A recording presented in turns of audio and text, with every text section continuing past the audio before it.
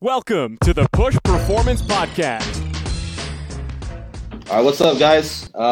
Today we got Casey Mulholland from Kinetic Pro. What's good, homie? What's going on, guys? Not much, man. Yeah, so today we got Brandon Monahan, Noah Junis, Taylor Davis, myself, DJ, and Ashton Newell on the spinning the records over here for us, keeping it real. So yeah, Casey, what's good, man? Tell us about yourself. Who are you? I don't know you, truthfully, man. So this is cool for me to interview somebody I've never met, never talked to. I see your stuff on social media. I love it. It's awesome. Very bright mind, very forward thinking. So yeah, just give us as much background as you like. Sounds good. I'll keep it kind of simple. Give you kind of my entry into kind of from player to now facility owner and coach. I grew up, played at IMG Academy in Bradenton, Florida. IMG is well known now as kind of tournament space, and obviously the campus, what's become totally different than what it was when I was there. Back in the mid 2000s. So I grew up there. I was supposed to be a first round pick at a high school. Missed it by about 60 days of Tommy John surgery.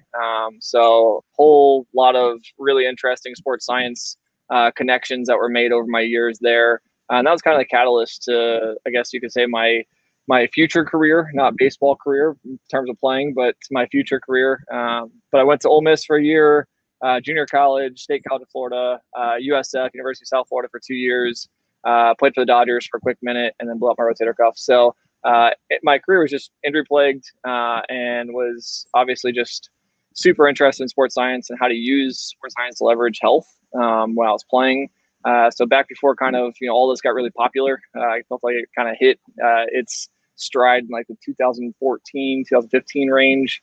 I trained to drive line in 2015 with a lot of guys, Trevor and Casey Weathers and a bunch of other guys up there at that time.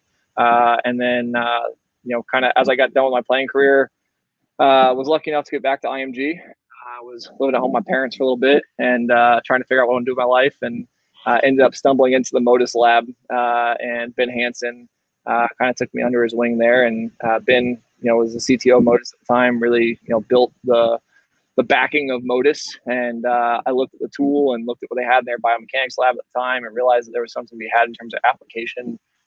So flash forward, working, a couple of guys here and there, 1, 2 guys turned into 50 guys, 50 guys turned into 100 guys. We looked up, we had a business running, and became what is now Kinetic Pro. So workload management was a forefront. Keeping guys healthy, helping them not go through what I went through was kind of the passion.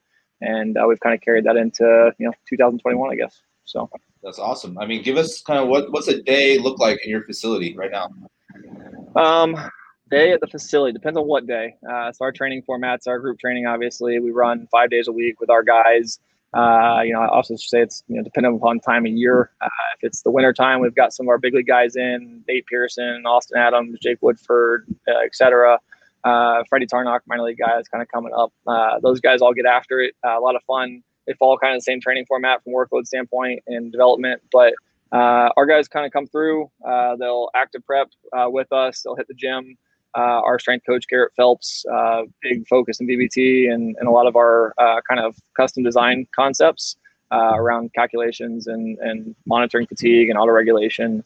Our guys will do our band series, which is a product we have coming out soon. And then they'll do our throwing with us, which is all kind of monitored and planned around workload management. We've been doing that for about 3 years now. So use everything from Rapsodo to, ProPlay AI, which also part of, and kind of use these concepts to create a big system, create a big process that we're trying to also explain to the future of the rest of our guys. So love that. How much crossover do you and the strength coach have in collaboration with your athletes? I know on our end, our PT, our in-house PT, Noah, our other pitching director Simon, and all of our strength coaches sit down or on the floor and we just kind of bullshit about the guy, right? It's like, hey, backside, his hip's not getting an extension, blah blah blah. This is what I saw in his assessment.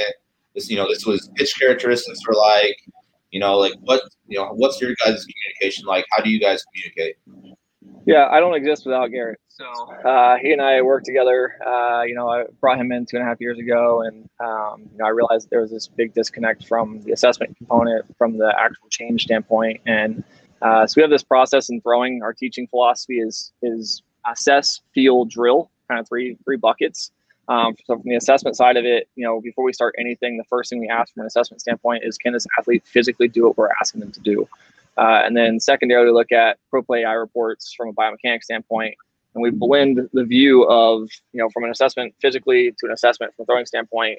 What are we able to do? And so one thing that, most of our athletes never see, we never really talk about publicly very much, is how much Garrett and I sit and talk about our athletes individually. And so, the mornings for us, we constantly kind of evaluate these guys, this, list of guys that we have, and pull together our reports, pull together our training protocols, and try to figure out where we can make an adjustment, and track that adjustment over time. So we push them to the field, which is the education around what we're actually trying to accomplish and the timing of which we're trying to accomplish that. We can give them things like banded modalities or med ball training that will help them kind of feel that movement. And then we drill them, which would be, plyoed care routine, or, if it's like a throwing routine with a weighted ball, we'll actually physically constraint drill that most constrained to least constrained to actually deliver them to the mound, reassess, process it over. So Garrett and I work hand in hand through that entire process. It's awesome. Let's go back to your assessment stuff. That's something we've talked about for the last 5 podcasts now with ourselves, with Dakin, with a couple other guys we talked to. What do you do on the throwing side on the assessment? Yeah, so that's one of the hard ones for us. So we manage. So one of my biggest things is I don't ever put a guy into a bullpen until I know their fitness level from a throwing standpoint is built up. So when guys come in, we collect data on what they've done in the past. We make our best recommendation around where they're, or our best guess basically where they're at from a fitness standpoint, all workload management based, and then determine if they should throw a bullpen with us or not. So I think one of the biggest issues I have in the baseball industry right now is guys will come in and immediately first day in with a lot of places, guys will just throw full out. And I think from our end of it, that's a really risky way of assessing somebody. We need to be able to look at them physically, obviously first, objectively determine what they're doing physically. And we need to be able to also monitor from a load standpoint, what can I actually have this guy do today, tomorrow, et cetera. And if we're assessing this, we want a true assessment on an athlete, we're going to have to look at time. So, 1 day assessments, one of my biggest issues on social media right now is I see these guys posting like, look, this was week 1 when this athlete came in. Week 3, they jumped 5 miles an hour thanks to our program. Right? It doesn't work that way. So when we look at this, we have to say, okay, I might get a biomechanics report on you today, but what you did yesterday in terms of that long toss that I didn't know about when you first walked into my facility, that could actually impact the way that you move today. That could impact your overall fatigue moving forward. So our further assessments may not be as good. So we're looking at really an accumulative of about 2 to 3 weeks worth of assessments using Pro Play AI and our range of motion stuff to try to help guys understand kind of where they're at, and then take that data, combine it, kind of feel it all out. So I know that's maybe not a direct answer, but there's a bigger picture here. So. Exactly, essentially what we do, right? To the T, it's man, it's like first and foremost they have to do an assessment with our strength staff and our PT staff, right? After we'll schedule the assessments on the same day. Assessments in quotes, right? We'll do their table assessment, their dynamic assessment, their PT assessment, and then we'll give Noah information or Simon information, and then Noah, take it from here. But every time we see an athlete move is an assessment, correct? So we're adjusting programs constantly. So talk about what we're doing on that end. Yeah, we pretty much same thing as you. We don't get anyone off the mound unless they're absolutely ready. And like you said, I think that's a really great point that you made, that what they did in the weeks, months, days, hours before they even show up in the gym has a huge impact on what we're going to see assessment-wise. And especially with throwers who maybe aren't ready to get on the mound, like you're going to see a lot more, I guess, consistent movement more than we see them. We have them on a regimented program tracking, the points that we're looking for. We just get a way better idea 3-4 weeks into the program, and that's kind of when me and the strength staff sit down again and go over what we can do different, what adjustments we should make as far as volume, intensity, and overall movement. Yeah, it's awesome. Did you hear him okay? Yep, I can hear him. Yep. Okay. I mean, yeah, I mean, and every coach has their own different assessment process, right? Where are you the only one doing assessments? Or is your strength guy the only one doing assessments? Yeah, exactly. So it's just the two of us. We utilize the Modus ROM MX, 6-sensor program, and we do some of our own. We've designed some of our own product to actually implement with shoulder testing and things like that. But yeah, it's all objective based upon what those systems are telling us. But there's also some subjective components like scapular movement, things like that he's assessing. We keep him consistent in that space. So that's awesome. Yeah, I mean, going off that a little bit too. Like we really want to focus on quality of movement, right? And that's the biggest thing for us. Like, how much movement-based patterning stuff do you do in the weight room to the mountain? How much crosses are going to be more sport-specific stuff? Are you doing more like just basic strength and conditioning, undulation stuff, or periodization? Like, how do you guys manage your workloads? How do you guys do that stuff? Yeah, so we use VBT as an auto-regulatory. So basically one of the big things for us, we're focused on designing our main core lifts, our deadlifts, our squats, et cetera, to the VBT unit to track load over time. So that's one of our big focuses there. We're actually working right now kind of behind the scenes, give you a little behind the KP curtain. We're building out some systems to run power and force. So we're determining, if we put more weight on the bar versus a guy moving a little bit quicker. We're basically creating a scoreboard for our guys in the gym, recreating a scoreboard for our guys in the gym, where they can compete against their peers, normalizing that to their height and weight as well, to help them understand the impacts of really what it means to compete against somebody on a day-to-day basis, but then also being able to auto-regulate that competition, which is important. So if you're having terrible nights of sleep or whatever outside of our gym, or just you're taxed from the previous days, we're going to be able to monitor that and show change over time. So from a specific movement standpoint, if I target a guy from Pro Play, for example, has limited lead leg, his lead leg's terrible. We're going to drop in the weight room, talk to them about what it means to create that stability strength over time. And we're not doing a lot in the way of med ball direct throws and trying to create that with Garrett, our strength coach. We want Garrett to build the prerequisites around those things. We want to bring them into our ecosystem from the throwing standpoint. And myself, our throwing coach, will actually work with this athlete from a feel perspective. Remember, we talked about assess, feel, drill. That feel perspective is where we'll take some time, whether it be like a banded punch or whether it be like a stationary roll-in variation with a med ball. We're not having that athlete throw at that point, so we're reducing the load on the arm, but we're still working more sport specific with volume, and then we communicate strength coach to pitching coach based around that volume, based around our calculations, what they've done in the weight room, to try to load or to manage that load with the med ball throws. So I don't think you're trying to set an athlete up with like a med ball rotational, whatever.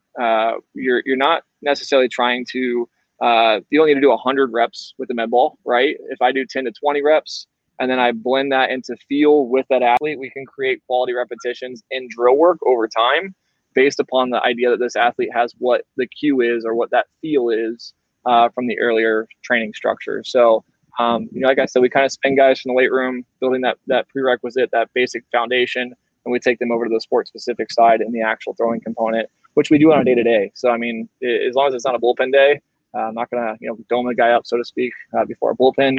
But as long as it's not a bullpen day, we're basically running that, which could be up to 3-4 days a week that we're creating that sport specific movement. So are you working like kind of off this strength speed continuum with the BBT stuff?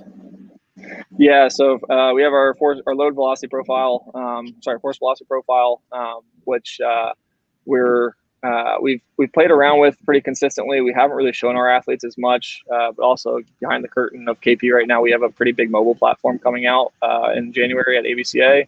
We'll be launching it, and that'll have an actually up-to-the-date load velocity profile that's going to be connected to your entries. So how are you testing the force velocity profiles? Like when in the past when we do it, it's like 3 reps at a certain weight, 3 reps at a certain weight, 3 reps at a certain weight. We do like 4 or 5 sets, and then find the median, average of all that kind of stuff, right? In our spreadsheet. Is that kind of what you're doing? Yeah, so we're tracking that over time, and kind of the same thing. We're finding that range and then kind of building it out. We'll do that within the first month. We don't do it on the first day, obviously, but we'll do it within the first month, dependent upon the prerequisites of the athlete. So if the athlete's walking in and let's say he just needs an absolute strength, we're just trying to build that component of it. Then obviously we're not going to yet load him through the VBT stuff, so the low velocity profile is really not relevant to him. But for our athletes that we check off as meeting those prerequisites, we're then going to push them through on that side of it. So kind of dependent upon the athlete. But our athletes that are competitive in our space are those guys that check those boxes. So going back to like that early lifting age, right? Are you still putting like what do you use? GymAware or what do you use? We use Vertruve. Okay. It used to be Speed for Lifts. Okay, so like we use GymAware, so we'll use that for example. Like we'll put a GymAware on guys just to get a reading, right? Just like when you're playing catch on rehab or you're playing catch, controlling your intensities, you have the radar gun, right? Yeah. We'll put the GymAware on a lot of the guys in the beginning, like make sure they're not going too much or too slow or too fast, right? So we're always monitoring. Not when people think of VBT, it's more so like all right, fast. But everybody forgets, like, we can monitor the strength phase of that VBT.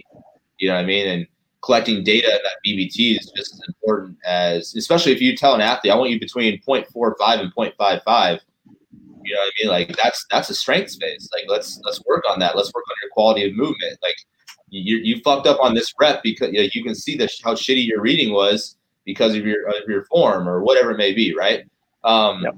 Is that kind of something you guys do? Yeah, so I was talking about the force and power calculations that we're currently working on. So we normalize force and power calculations based upon our age and certain guys or bending guys through a system. And so again, it's not something we have currently out yet, but something we're looking to is how do I teach an athlete, look to change power focus or change force focus? Like we can basically recreate your intention. So if I'm telling you to put more weight on the bar but maintain a certain speed, like more weight on the bar is going to create more of this force output focus. If we're trying to move more speed, like we're trying to move on the more power side of things, like if I give you direct numbers that correlate to each one and you can see directly that this is what's happening as we go through it, I think I can incentivize you as an athlete to, number one, score off better against your peers, but number two, have a better focus in the weight room. And I think one of the biggest issues with VBT, right, is we look at VBT and we say, hey, move at a 0.7, and the athlete goes, okay, that sounds great. Well, they recognize they pull the weight off, like, yeah, they can more easily get to a 0.8. Sometimes guys think more is better. So if I'm telling you to move at a 0.7, doesn't mean I need you to move at a 0.85. Like I need you to get down to a 0.7 still. So they look at it as a scoreboard already. Driving. Exactly. So it's like you're looking at this as a scoreboard already, and you think, well, if I want you to move more weight, but I want you to be able to reach the number that I'm basically sit at the number that I'm asking you to sit at. So if we re-incentivize you with different metrics or different values, we're doing the same thing, utilizing the same platform. We might be doing it a little bit better to direct the 16, 14, whatever, 18-year-old athlete who may not understand the real concepts of VBT to move a little bit better just based upon, having some different inputs in terms of metrics for that. So that's really my side. My side's more the metric side. Aaron's kind of the mad scientist behind the programming and the weight room side of it. So I mean, that's how we lay out our programs to the T, right? Love it. Literally, it sounds that same. Talk about our metrics, like what you're looking at. I mean, talk about different movers and how their metrics, like a guy with like big lateral flexion, great guy, like talk about our metrics on that side. Yeah.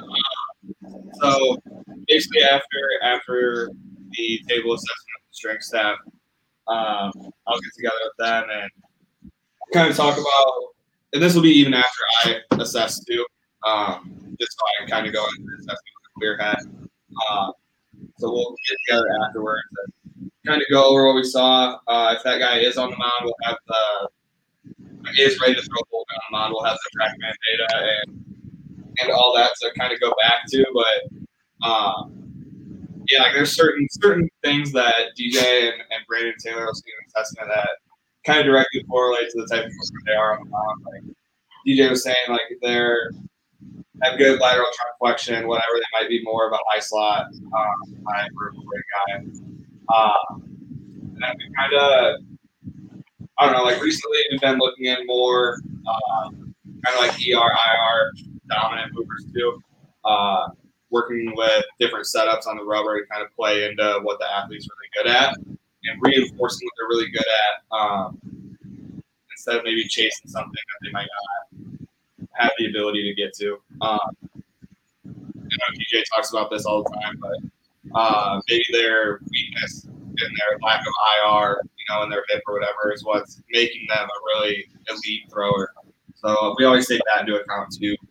Kind of where that athlete stands as of now when they come to us. We're obviously going to treat a 98 mile per hour arm a little bit different than someone who's throwing 83, trying to hang on by a thread of his career.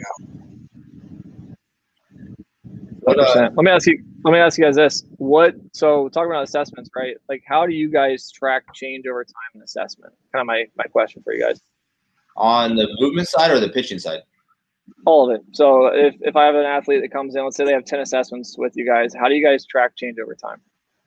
We're reassessing every single, every other phase probably. Yeah. About that. We're always getting them on the table. We're always getting them. We had a couple of our guys during the All-Star break come in for like mid-season assessment. So it's just kind of just tracking, take like the goniometer measurements and all that stuff with the PTs. We look at a lot of like rib cage, thorax stuff, positioning, scap positioning, static stuff, and then dynamic stuff as well. And then just looking at essentially it's going to be not so much of a pass-fail, but it's going to be a pass-fail, right? Sure. But we'll take measurements on top of that pass-fail, and we'll apply that to their program. And if they're not getting increased range of motion or even decreased range of motion for the guys that are super in need of stability, right? We'll make adjustments on the fly. So, we're probably pulling guys off the floor every day. I would say, just like, hey, let's see if this exercise works. I'm trying to get some more IR in your right shoulder. I'm prescribing you this exercise. Let's see if it works. Oh, shit, it didn't work. All right, let's try this exercise. All right, that worked. Let's change your program. You know what I mean? Sure. So it's kind of just on the fly and taking notes. Like all the coaches have their notepads, and we all do it very, very, very similar. Both locations, Colorado and Arizona, both. We all have different assessment process within means to find what we're looking for. Like what Noah just mentioned, we're really trying to find how well the body's working in rotation, right? What their pelvic and what their pelvis and their thorax is doing in correlation with each other. How well they're breathing, how much control they have over their body, and then their gait cycle. Truthfully, their gait cycle plays a big role in what they're doing on the mound, what they're doing in the weight room. How we can manipulate things if we need to. Like going with what Noah just said as well, is like I'm not trying to fuck with somebody that's throwing 97 miles an hour just in the All-Star game. Like having a lot of success. It's not like, hey, you suck at this, let's change it. Like, no, like, yeah, like I want to keep you healthy. And that's sure. Just knowing where and when to change things, and like always testing. If he loses a lot of IR, like that's an alarm. Let's fix it. If he loses a lot, if he can't get his pelvis open at foot strike, let's fix it. There's certain things. That's where it comes into play with like our hitting guy, our pitching staff, like the communication aspect of it. It's like, hey, like he's starting to cut the ball, or he's missing arm side up a lot. Like what's going on? Or he used to be a high vertical break guy. Now he's cutting the ball or sinking the ball. And that data shows us right there is like how how he's doing. His performance on the field shows us how he's doing. And sure. to catch injuries before they happen. We're not going to ever prevent an injury, but we can decrease the chance of injury through that. You mean? I think on the throwing side, the most honest feedback you're going to get is the radar gun, right? So we make a ton of throws into the radar gun. That's a lot of how we track our progress, along with mixing in some pitch AI reports as well, just to see an overall biomechanical perspective too, and then just take a bunch of video, seeing if we're seeing the movement adaptations that we want to see. Yeah, I think so. I don't know if you guys are ready to dive like real big picture here, but so give you like some long term. So one of the things I recognized, I guess, about a year ago, maybe a year and a half ago with our guys was we have like 60 guys run through here a day. And so, we've got a smaller staff. pretty agile in terms of what we're trying to build out. And so my realization was that, I had a bullpen on Tuesday with like 40 something guys that came through, and I'm watching guys on the mound. And I'm going, man, like, I know enough about you. Like, we talked about your last assessment, what's happening days before, what's happening days, current day, what's happening, a week ago. But, we might have 10 assessments on a guy, and I can build a system that tracks the changes over time in those assessments, how those changes in time in this category of assessment impacts my change over time in my ball flight, right? Or how that impacts the change over time in my workload, or that change over time in my weight. Like, all these are different variables coming from different outputs or different systems that are giving me insights as to how to make an adjustment for this athlete, but I'm not necessarily streamlining all of it. And so I kind of had this realization, you have this issue in pro ball as well, right? You have coaches that, everybody has a little bit different philosophy to teach a curveball, right? Or everybody has a little bit different, philosophy to, help a guy understand mechanically what they're trying to do on the mound. And so the question becomes, like, I started asking, why are guys at certain levels in pro ball as a coach? And you start asking coordinators, you start asking, farm directors, why is this guy at this level? Oh, well, we've had him in the system for a while, and he just fits that system. Like, well, that wasn't objective. That didn't give me any insight as to why you did that. It just says that this guy's at that level for this reason, right? You guys like him at that level. So I started kind of rethinking all this and go, look, my facility is no different than their organization in the sense that, I have to have a kid come through here. I have to have a long track record on that kid, and I can't physically myself process this vast amount of data coming from all these systems. We already talked about Retrieve. We talked about Modus, ROM-MX. We talked about, ball flight system already, whether it be a Rapsodo, TrackMan, et cetera. Like, all these pieces I have to take account for on a day-to-day basis. If I miss one kid or I don't see a trend in one direction, that's in one space, I could screw up that single space. Now, that's not to account for all of these different variables rolling together. And we can talk all day. Like, I do it in our facility. I realize how limited I am as a coach. Like, if I make a decision and I'm 50% accurate based off of all this information coming in on a daily basis, I'm a pretty good coach, like, based upon all these inputs over time. But if I can build a system that takes all this information in, and I can then streamline all this information into one database, and I can track trends using something like AI over time, now I have, what is our future goal as a business, which is a predictive model. But I have this idea where it's not to say we have to necessarily completely follow that track, but I can make a much better recommendation as a coach to see some better trends, to be able to, pull a better dashboard and give myself a better insight. So I think the future of baseball, it sounds like you guys are crushing it out there, which is awesome. Like, it sounds like you guys have the best communication and some of the best structure I've heard, from private facility in a long time. And so I hear that and I go, even from us, I feel like, we're doing well, but I don't feel like we're always maximizing our abilities to deliver. And I think that comes down to the future of all this, which is, how do we connect all this together? Like, what does it mean to make decisions based off of what Rapsodo is telling us today? Like, you talk about, like, arm side high, or a guy who's cutting the ball a little bit more. Like, what does that mean in correlation to Pro Play AI? What does that mean in correlation to our physical table assessment? I think the system just has to be built to pull all this together. It's not going to happen overnight, obviously, right? But the system has to be built to pull all this together and figure out, how do we leverage technology to help us make these decisions. I don't know how you guys feel about that, but that's something that we've been pretty passionate about. That's so fucking sick. That's awesome. And you gotta realize too, at the same time, like, you gotta rely on the human being too, right? It's not just the technology side. And that's something that we take pride in. It's just like, on our assessments or in our application and all that kind of stuff is, we're overcoaching, and stepping back when we need to, right? Like, we have a 12-year big leaguer in there. Like, how much shit do we really need to do? You know what I mean? It's like, I want him to have success, but like, at the end of the day, it's like, we're coaching human beings too, right? So, we take a huge dive into technology. That's the basis of what we do, right? But number one, first and foremost, is, like you said, over communicating with Noah, Brandon, Taylor, all our PTs, like, all that kind of stuff, right? We have these two get pissed at me. It's like, why the fuck am I in this text thread? We have a text thread in our Colorado. It's like our physical therapists and then our strength staff, and it's just like every single day, hey, like, little Johnny has this, little Johnny has this, little Johnny has this. What are you doing in your program? And then we're like, hey, this is what we did with little Johnny in his program.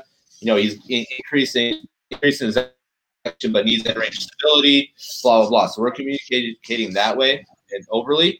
But, then when it comes to Noah, it's like, hey, Noah sees the TrackMan report for us, right? He relays that TrackMan report to us, and then we're able to coach the athlete itself. You know what I mean? And it just takes time. Like, this is another thing we talk about in every single episode. I feel like is we do communicate a lot, but I think we could do even better, truthfully. Yeah. And that's something I stress as a coach is like with these guys, we got to just over communicate with our staff on each person. So if Brandon for some reason is coaching one of my guys, or Taylor's coaching one of Brandon's guys, or whatever, Noah's working with one of Taylor's guys, it's like, hey, like, we know everything about this person, like what you're saying, and like it's easier for you because it's just you and just your strength staff. Like with us, it's like we have 8 guys on staff here and 5 guys on staff in Colorado. So it's a little bit harder. It's like running like an organization. You know what I mean? It's like we got to take time to sit down, or we got to take time to sit in on assessments, and we got to take time to, like yesterday, Noah just walked right off the floor, had one of our throwing intern run the floor while he was sitting in with one of our reassessments for one of our draft guys. So before he left, so Noah changed some drills real quick with him just based on his assessment, and then we were able to accomplish what we needed in that time, right, Noah? Yep. So it's it's a little bit different, but it's the exact same in my opinion. It comes down to so I think there's a lot of I listen to strength conditioning space a lot and podcasts and whatnot, and you hear there's this fear of AI, and you can't take people look at it as AI, or they look at coaching and they go, oh, you're either gonna know the individual, and you're gonna be this personability side of things where it's like we're always gonna rely only on our eyes, we're only gonna be in the weight room and making adjustments to the program based on our eyes. We can't have AI. Then you hear the AI side, like, oh, well, we need to be able to only do AI. We need to be able to pull all this in and make recommendations around predictive modeling. You're like, no, wait a minute. Like, we're looking at this wrong. Like, AI brings a recommendation. Yes. And then there's the art of coaching. And so the art of coaching, I'll give you an example. One of my favorite coaches, a guy named Bobby Cuellar, was a pitching coach of mine in the Dodgers organization. And, he used to, walk around, and Bobby didn't say a whole lot. He'd have some funny jokes from time to time, but I remember I was on the bullpen one day, he's just walking by and says to me, hey, try this with your breaking ball, and basically explains it like a fishing pole. Like, just take the thumb over top of the fishing pole and over top of the ball. And I was like, oh man, like that connected with me. That made sense. And it was this quick cue, right? Just very simple, like, talk to me in my terms. I grew up fishing in Florida my entire life. Like, that just made sense to me, right? Thumb over the breaking ball. Okay, great. He had no TrackMan, no Rapsodo for me, no nothing. He knew what he was looking at. Yep. And made that adjustment, right? Pulled it right out of his coaching toolbox, something that probably somebody taught to him a long time ago that just made sense. I take that to our guys today. I still use it on the floor, right? Like, I look at a Rapsodo report and I can validate that now and go, okay, this guy's trying to get to a 6 o'clock axis. We need to get this thumb over the breaking ball a bit more, make that adjustment. That coaching cue sits in my toolbox today. But if I can have a report that says, hey, this guy's most effective breaking pitch is going to be X. His breaking pitch, is most affected by these things. Like, now I have an ability to look a little bit deeper, pull out that cue as a coach, pull the art of coaching together, deliver that to the athlete so the athlete can actually execute. Getting the athlete to actually execute this thing, whatever the system's giving us, is coaching. And you're not going to replace that. You can't make a system that's going to perfectly encompass that. Has to be buy-in. But the system can give us the input. So the system says, hey, try this. Coach says, here's how I perceive this, and here's how I can get you to do this. As you guys know, you can say completely the wrong thing and still get the right result. The system then reassesses it, and we go back through our process. And so that's what I look at and say, I think that's the future. I think that's where we're going. That's where our company is trying to go. I mean, we're pretty close to building the foundation of that. But I think there has to be, like you said, the communication and the buy-in, right? And it sounds like you guys are crushing it from that end of it, and maybe trying to push that continued piece together and finding new ways, hopefully, to innovate that space in terms of communication, department to department. So I commend you guys on that. That's awesome. So thank you. Appreciate it. I mean, something we work hard on, right? It's like on our end, it's like, all right, his VBT score sucks today. Like, did you sleep well? Did you eat well? Blah blah blah. Right? How's your recovery? Like, let's probably not throw a bullpen. Like, let's not have a max intent day on the mound. Let's not, we can read different things through technology as long as we communicate it well with the athlete. You know what I mean? And 100%.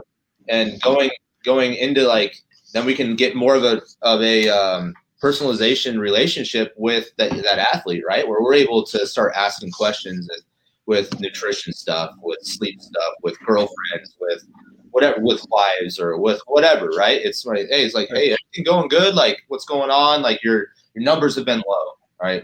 Or my program fucking sucks. Like, what's one of the two? You know what I mean? And I mean, that's something that we try and build is that relationship, you know, and that's how we're going to get guys to buy in first and foremost, is by forming that relationship with them and getting the performance-based relationship next. You know what I mean? Sure. Well, my question for you is, how do you scale that? What's that? Go ahead, Noah. I really like what you said on the pitch design side of things. With, you know, it's kind of that blending of the old school and new school, right? You have all this technology, but ultimately, like, the technology is almost just another tool in your coaching toolbox. So you use that technology and all the data and whatever to say, you know, this is what a good breaking ball looks like. But then ultimately it takes coaching to be able to get that athlete to execute. That's absolutely. a really good point that you made. And Awesome. Well, go ahead. Frank, up a little bit. Can you hear me still? Yep. Cool. How do you guys see? So the amateur space right now is a question that we have, and we're trying to walk through. So kind of throwing this back to you guys here again. How do you scale this process? Obviously, you guys are doing something very similar to what we are. You know, we're building this out, obviously, in terms of this communication realm. You have all these travel ball teams who are, you know, heavily focused on development today, whatever that means, and you know, they're trying to, you know, deliver this. And I don't think, you know, I've talked to a lot of these teams now. I don't think it's a lack of desire to want to do it and build it out right. I just don't know that there's always the understanding of how the system works to actually make that happen. How do you guys see this? Like, let's say, you know, you've got a high school coach that's listening to this. Like, how would you encourage that high school coach to begin to maybe take those steps to putting this all together? First and foremost, put their ego away. That's something we see a lot. We see a lot in, right, is coaches saying, like, especially in Arizona. I mean, it's like, these are my players, right? These are my players, and I have ultimate control of these players, making up some rules saying, like, you can't train outside of our school during the school year because it's against state rules or whatever. What's AI called? Some rule. I don't know. It's like, then the kid asks his coach, like, dude, that's not, like, that's, what are you talking about? Like, or we asked the AD. She goes, that's not right. Like, that's not true at all. So the coaches are just trying to stronghold these athletes and just inviting them in, right? Inviting them in, knowledge, like teaching them. Like, we have awesome relationships with coaches in Colorado and Arizona both, and around the nation, especially in Utah. Like, we have guys that, you know, send us a lot of dudes from Utah, New Mexico, like guys from all over the United States, Washington.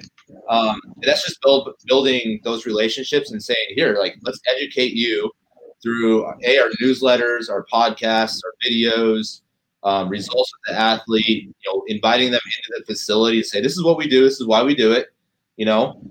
And if somebody's, you know, bad mouthing us, like, we'll reach out to them, like, hey, like, instead of talking about us, like, come see how good we are. You know what I mean? And just teaching, constantly teaching, I think, everyone. Like, wouldn't you say, Brandon? Yeah, I think it's ego, like you said, is part of it, and then just the education portion. You know, I think there's a lot of coaches at high schools right now that are in the position they are just because they were a previous player back in their day, and that's how they're still doing things now. Is, you know, this is how we did it when I was in school versus you know, take a little bit of initiative, learn something new, and, you know, kind of progress out of your old ways, and kind of get caught up with, you know, the times of where we're at today. Yeah, no. A lot of coaches, it's not like a this and this. It's usually like a this or that. So it's like, if you're playing with us, then you need to be training with us. You can't be doing something else.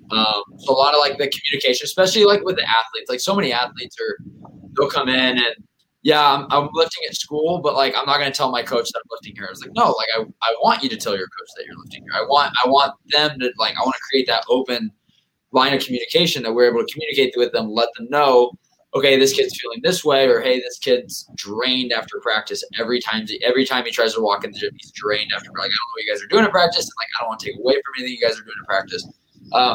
Like just having that line of communication, especially with like the time, because it's one thing for like, I don't know. I feel like high school practices are getting longer and longer. Like I feel like they're bleeding into like they're generally around 2.5 hours, and they're getting into like the 3-4 hour mark because they're spending all this time. Then afterwards, they do all this conditioning and stuff like that. And so kind of timing, like in terms of like guys when they come and lift, is also kind of coming into effect. With that, especially with all the traveling and everything like that. But just being able to have that open line of communication with the coaches and let them know how their athletes are doing, because so many athletes are scared to talk to their coaches, or especially high school athletes. They don't want to tell their coaches that they're banged up, or that they're sore, or that their arm's hurting, or something like that. So that's kind of where we can come into play as well with the relationship with those coaches to let them know how their athletes are actually feeling. That's awesome. Yeah, I think it also just comes down to just letting the coaches know that you're there just to help make their athletes better for their high school team or their club team. Like let them know that you're only there to benefit their players and not like take away from their players. Because I think that goes a long way too. Is I think some coaches, they're just like, oh, I don't need your help, or these are my guys. And it's like, well, yeah, I get it. They're your guys on the field, on and off, but like we're only here to just help them stay on the field for you. And that's kind of the ultimate goal is. That should be your goal as a coach, is you want the kid and the athlete healthy and on the field as much as possible and feeling good. And I think sometimes high school coaches feel like you're going to try and take that away from them, versus where if you just tell them, educate them, let them know that we're on the same team. We're trying to do the same thing that you're trying to do, but just on the strength side, you take care of the skill side, and and the more communication we can manage the workload and the stress levels, and hopefully the ultimate goal should just be to keep the athlete healthy and on the field. And just even sharing data with the guys, right? Where you can share their track man report, right? You can say, hey, like, he might throw 86 miles an hour, but he needs to throw up in the zone because of his vertical break or whatever, right? Like just relaying those things we see that the high school coaches don't have access to. If they want that data, like, hey, we have this. If you're interested in it, fine. If not, cool. Like there's a couple powerhouse schools here that are just really old school, and guys' performance just keeps on decreasing throughout the year. Then playoffs come, and it's just like, all right, like kind of see what's going on. You got like 15 D1 commits, but you're not winning this championship. You know what I mean? But they don't want to open their eyes and see it, but which is fine. But like we're always there, willing to give them information, and we're sharing information with MLB orgs and colleges, with all with junior colleges, all that stuff. And like, why can't we do that at probably the most important level, which is the high school level? And helping these kids continue their careers. Yeah, I love that, and I think it's from one of my experiences, it's been a lot of coaches can't afford the technology, right? So they have a barrier to entry, and that kind of maybe either turns them off and where they don't want to learn, or they look at it and they've been doing something for a long time, and they basically just don't want to change. And so one side I respect, which is if you don't have the technology and you're trying to learn, it's asking great questions, and there's humility aspect to that, to be able to go to the people that have it and learn from them. But then there's another component of it, which is I don't want to learn because I've done this my way for as long as I can. And that side of it's a little more difficult, right? And so I think, one of the things I see all the time is that the system is just fundamentally broken, right? Like if we look at like Little League, Little League was designed to be a spring-fall routine where about 25% of the year you're in the fall, 25% of the year in the spring. The other 50% of the year you're supposed to be either developing or being a kid or playing another sport, doing your thing. But now Little League became travel ball, and all stars for Little League play all summer. Then you go all winter, and now it's 100% of the year we're playing baseball, and we've missed the boat on development. And then you go to high school, and one of the things I'm now seeing from high school coaches is high school coaches are saying, if you don't play with us in the fall, you won't make the varsity team in the spring, which I don't know how we got to this point where that's even legal to say. But it gets said, right? It happens. And they act like it doesn't, but it does. And so I look at it and go, okay, well, that's a control factor, right? Like we're trying to manage what we do through the year And so I look at it and go, well, that's a broken system. Like, how are we not policing that? There has to be a better way to police that. I called the FHSAA, asked them at one point, I said, hey, how do I report something? I got a guy who's literally stealing money from kids. Like, how do I report that? And the way that you report it, from what I found out, was that you had to get the principal of the school to do an internal investigation on the school. So the guy that hired the baseball coach has to do an internal investigation on the school. And the coach and the principal have to both decide together that they're going to report themselves for sanctions to the FHSAA. I was like, so basically what you're saying is the principal has to decide that he's going to suspend the baseball team from the school, and the FHSAA is going to do absolutely nothing. And then we wonder why guys say that in the fall. But that's why year-round baseball is happening in certain cases, why guys can't take the fall off. And I explain it to parents like this. Look, we got big leaguers that walk through our door every day. They have 4 to 5 months. Jamie Moyer, I was training at IMG when I was a kid, and Jamie Moyer, I was like 16, came over to me and goes, how many months a year do you take off? And I was like, I don't know. I'm perfect game ranked top 10. Like, why would I take time off? I got to maintain my ranking, right? And he said, well, pros take 4 to 5 months off and develop, so why don't you?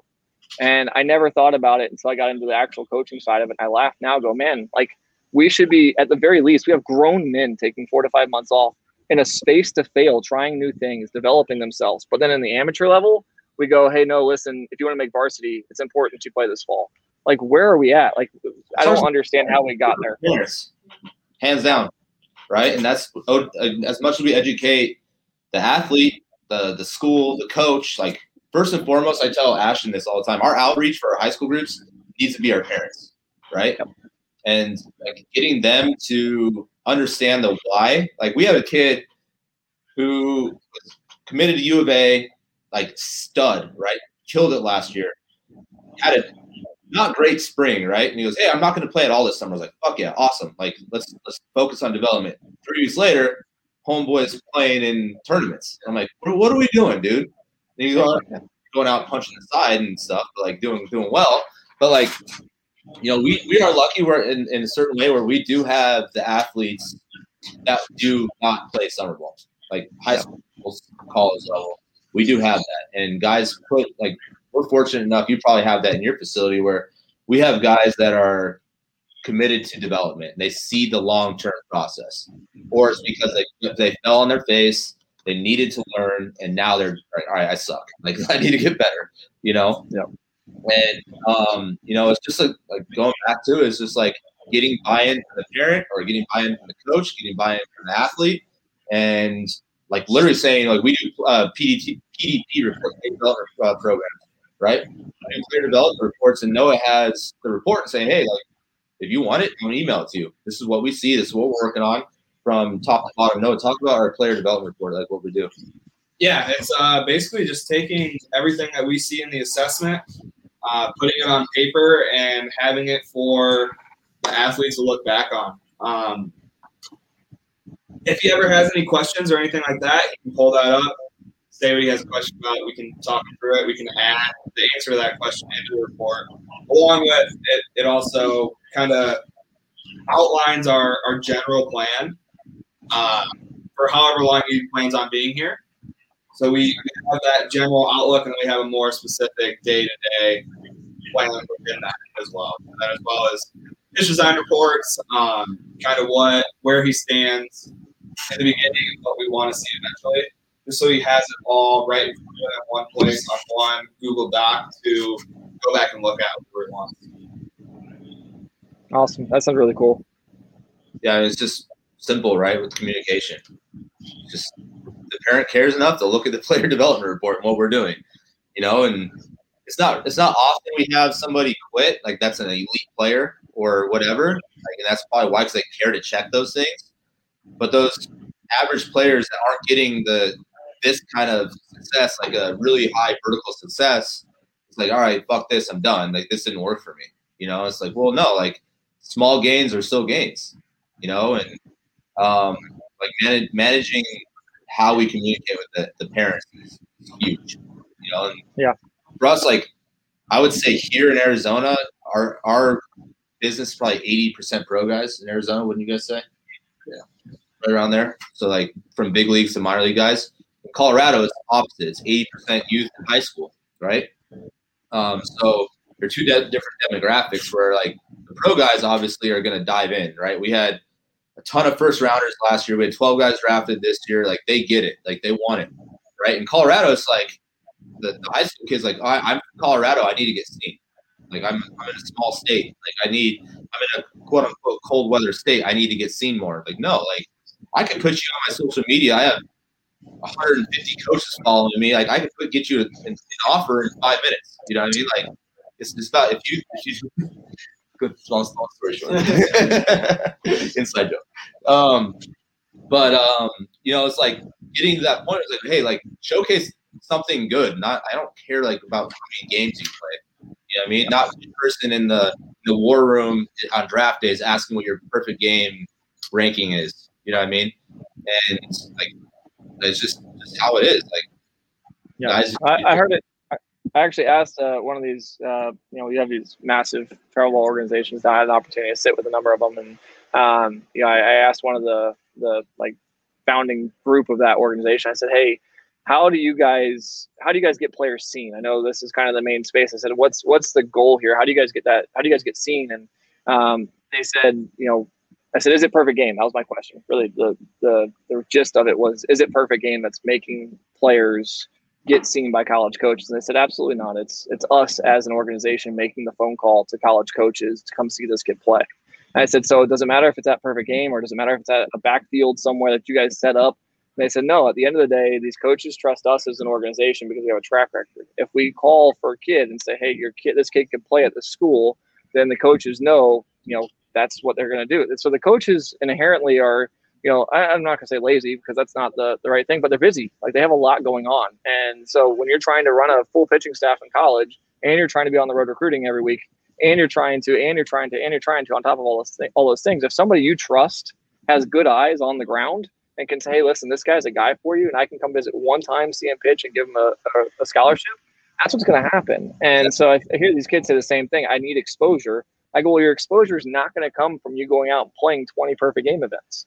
It's going to come from you basically buddying up to the coach and getting a proof source from the coach that's in your travel organization and get him to make that phone call for you. Or you can just develop like crazy and let numbers speak for themselves, send out a video. So we had one guy do, basically got up to 97, sent out videos and did stuff for himself. And then finally the organization made some phone calls for him. But yeah, at the end of the day, your performance is going to be what really dictates your ability to get to that next level. You have to build yourself undeniably to a point where somebody's going to speak for you.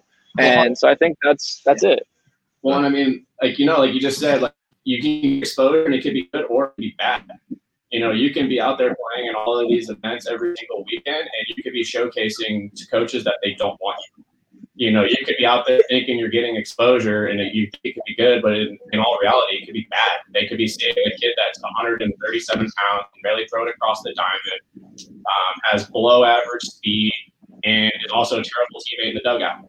You know, like, there's so many things out there that can actually, you know, go in your disadvantage or, you know, hurt you than actually benefit you possibly in playing in all of these events. You know, and like, you hear it all the time. Like, yeah, I went to, you know, 7 showcases this summer and, you know, the coaches they're just not interested in me. It's like, well, yeah, I talk to a lot of coaches all the time. If you're throwing, you know, 90 plus, you have above average speed and you're a good teammate, there's a lot of coaches that do want that. So if you don't have that stuff, then why would they want you? You know, like you said, you know, have something to actually showcase. And, you know, the coaches nowadays will come to you just because, like you said, there's relationships with facilities like ours and relationships with coaches of good organizations that are club ball, and then even some good high school coaches that, you know, like you said, those relationships go a lot further than you just playing in a random tournament and hoping some random coach just sees you out there having one good AD.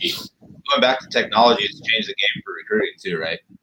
Yep, exactly right. 100%. Different than when Brandon played, not so much Taylor maybe, but, you know, a couple years ago.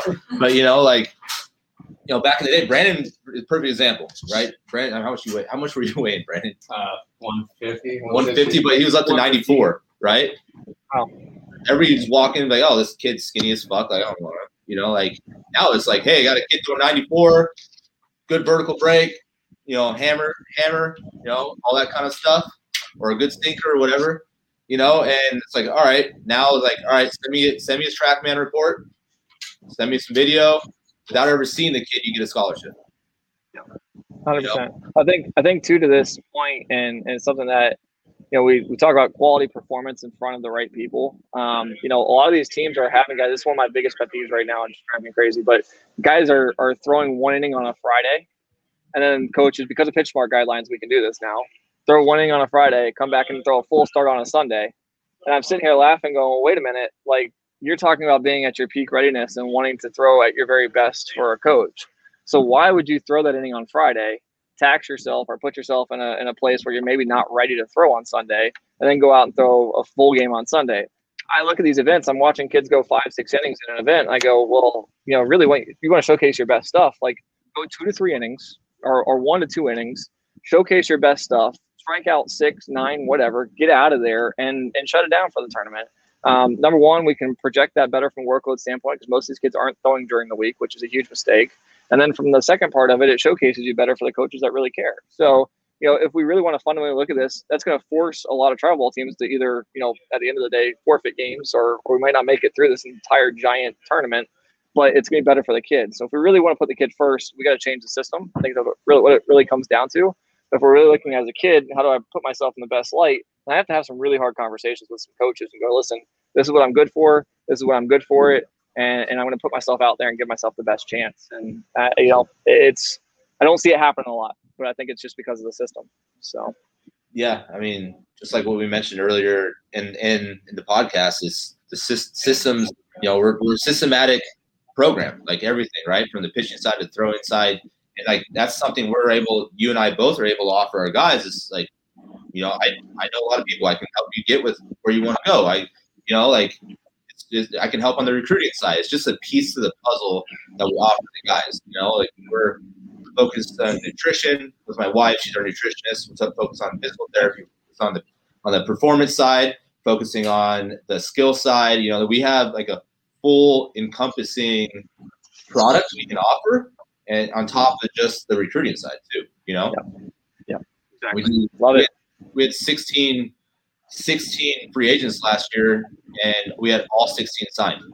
Just on pro days, on data reports. Like, how did we do that, Noah? Like, it was really just trying to get everyone's name out there, blast a bunch of emails out to different area scouts in Arizona, cross checkers, coordinators, whatever contacts we had, and setting up live at bats for these guys to show their stuff against other really good competition that maybe are already in the big leagues or the minor leagues, the organizations. So they're setting up live at bats, getting them in front of scouts, getting the Rapsodo TrackMan data on them, getting video, blasting that out.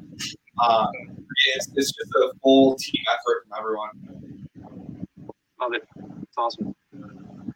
Well, man, I appreciate you coming on. This is something I think we'd probably have to have you come back on. We didn't really get to talk about too much science shit, but sounds good. Anytime. Yeah, that was fun. Appreciate you coming on. How do people find you on social media and stuff? Yeah, so I have my personal account, which is if you're on Instagram, it's Casey Mulholland at _ Kinetic Pro, and then we have the actual Kinetic Pro account, which is at Kinetic Pro Performance on Instagram. On Twitter, I personally rant a lot, so that's at Casey Mulholland on Twitter, and then our company profile on Twitter is Kinetic _Pro on Twitter. So we love to connect with people. I'm very open to DMs, so we'll message me all the time, and I love just throwing stuff back and forth. So anytime somebody wants to connect, I'm always happy to. Heck yeah, man. I mean, I'm definitely going to use you as a resource now and look forward to talking more with you. This has been awesome. Awesome, guy. I appreciate you having me on. All right. Thank you. Yep.